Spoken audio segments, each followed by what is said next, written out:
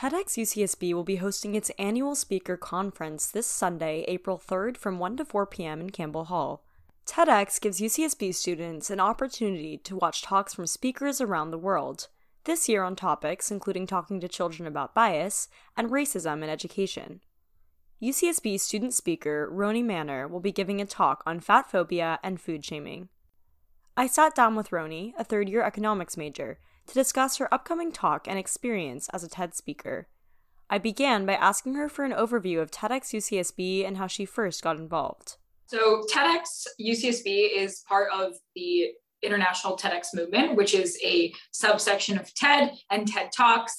Most of us have probably seen one, but if you haven't, there are these really amazing 15-minute talks on almost every subject that the main tagline is ideas worth spreading. And it's exactly that. It's bringing forth new ideas and fresh new concepts that you may or may not have heard of, and just starting important conversations that people want to have. And TEDx allows smaller communities and independent communities to bring TED to the stage near you. And your talk this year will be focusing on fat phobia and how our view of food impacts our lives. Can you tell me more about this topic and how you first got interested?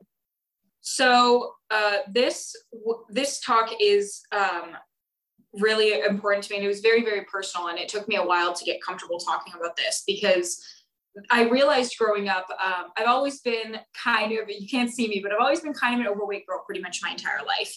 And that came with a lot of interesting dialogue that wasn't really talked about when I was growing up, not to my face. And if it was very, very specific. And I always, growing up, analyzed that and definitely took it to heart in terms of how people would shy away from talking about my body or weren't comfortable talking about what I looked like at all. And getting to college, I definitely, and being on social media, you definitely see how fat bodies aren't talked about. And if they are talked about, it's either condescending or it's making fun of it, or it's blatant health lies that people will spread just to kind of be mean. And I want to change that. In terms of eating disorders, both, on our campus and nationwide, what stigmas or misconceptions do you think people generally associate with them? Specific to my talk, I definitely see we see that the look of fat people can't have issues with food. And specifically under the concept that fat people can't have issues with food because they can't stop eating, where one of these topics absolutely does not connect with the other. And it's blatant lies. And also that the fat phobic epidemic stems from health concerns, which is we just want to help you not be fat anymore. Well, that's not really true.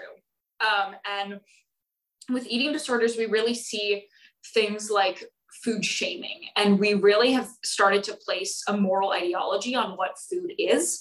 We're starting to label foods as good or bad, when in reality, a food is a food. It is something to put in our bodies and to nourish our bodies. And that's definitely what my talk is about. Does your talk at all touch on the relationship between fat phobia and the body positivity movement? Absolutely it does. I also, not to give too much away about it, but I take seconds to touch on, especially what it looks like in media and film and all forms of social media. We see celebrities like Demi Lovato, Selena Gomez, talk about their experiences with fat phobia. And then I also touch on things like shows and how, even as kids, we see characters like Fat Monica. And we watch these things as really, really young kids. And we learn from a really young age that the best thing a fat person can do for themselves is lose weight, which is blatantly not true. And shifting a little bit to the experience of being a speaker at the TED Talk event, this is your third time speaking. What have you learned during the process of preparing for your talk? How does it differ from previous years? And what major takeaways have you gotten? So this concept always makes me laugh so much, because when I tell people that I'll be a speaker at TED, or that I have been a speaker at TED, et cetera, this is my third time going around doing this. And every time I talk to someone new about it, their first reaction to me always is, wow, I'd love to give a TED Talk. And my initial response, having done it, multiple times, is like, great, do it. What's stopping you? What do you want to talk about? And I ask them, what are you passionate about? What do you want to say? And they never have a response for me. They never do. They always say, I don't know. And I'm like, well, that's kind of the point, is having something to say. And I realized, because I gave my first talk at 14, which is such a young age to have something to say. And most people have no idea who they are at that point. And I realized that one of the important things was really taking the message of ideas worth sharing. Is that, what do I have to say to the world? What do I see is a conversation that's lacking?